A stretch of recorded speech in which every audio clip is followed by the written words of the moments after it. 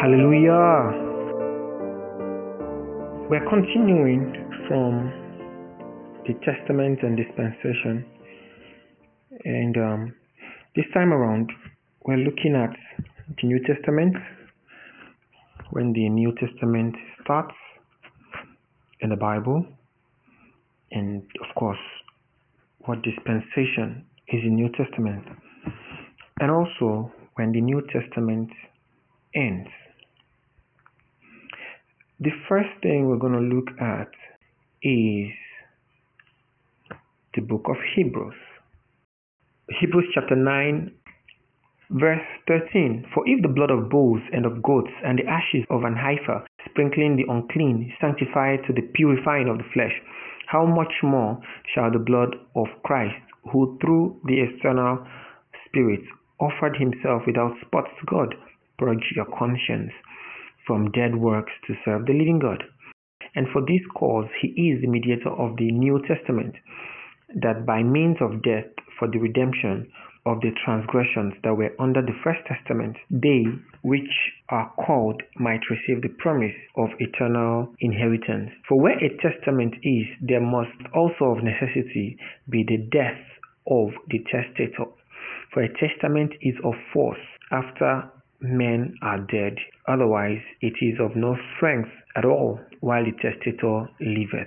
Whereupon neither the First Testament was dedicated without blood. Hallelujah. For when Moses had spoken every precept to all the people according to the law, he took the blood of the calves and of goats with water and scarlet wool and hyssop, and sprinkled both the book and all the people, saying, This is the blood of the testament which God had enjoined unto you. Moreover, he sprinkled with blood both the tabernacle and all the vessels of the ministry. And almost all things are by the law purged with blood, and without shedding of blood is no remission. Praise the Lord. I will stop here. You can go ahead and read the rest. It's an interesting read. Hebrews chapter 9, as we have seen, has now made reference of what we read in Exodus chapter 24, verse 8.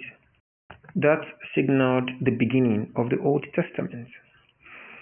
And let us look at Matthew chapter 26. And as they were eating, Jesus took bread and blessed it and brake it and gave it to the disciples and said, Take, eat, this is my body. And he took the cup and gave thanks and gave it to them, saying, Drink ye all of it.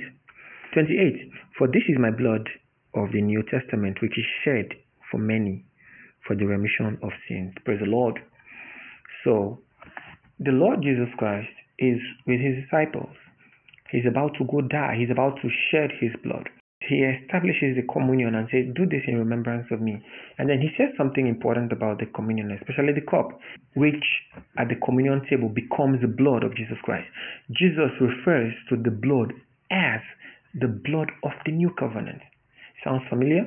Remember in Exodus chapter 24, verse 8, Moses sprinkled the blood of those cows on the people, and he said to them, This is the blood of the covenant. And we have just confirmed that in Hebrews, that was the blood that started the old covenant. And now in Matthew chapter 26, we see in verse 28 where Jesus says that his blood is the blood of the new covenant. Now, why is all of this important? I want us to actually get perspective as to when what starts and when what ends. So we have seen that the beginning of the Old Covenant or Old Testament or Old Dispensation was when the laws were given. The Old Testament ended where the New Testament started. It's important to observe that if the New Testament started after the death of Jesus Christ, it means that the Lord Jesus Christ himself functioned in the Old Testament. So all that he did in the Old Testament. When does the New Testament end? 1 Corinthians chapter 15, verse 51. Behold, I show you a mystery. We shall not all sleep, but we shall all be changed in a moment, in the twinkling of an eye, at the last trump. For the trumpet shall sound, and the dead shall be raised incorruptible, and we shall be changed. Praise the Lord. 1 Thessalonians chapter 4 verse 15. For this we say unto you by the word of the Lord, that we which are alive and remain unto the coming of the Lord shall not prevent them which are asleep.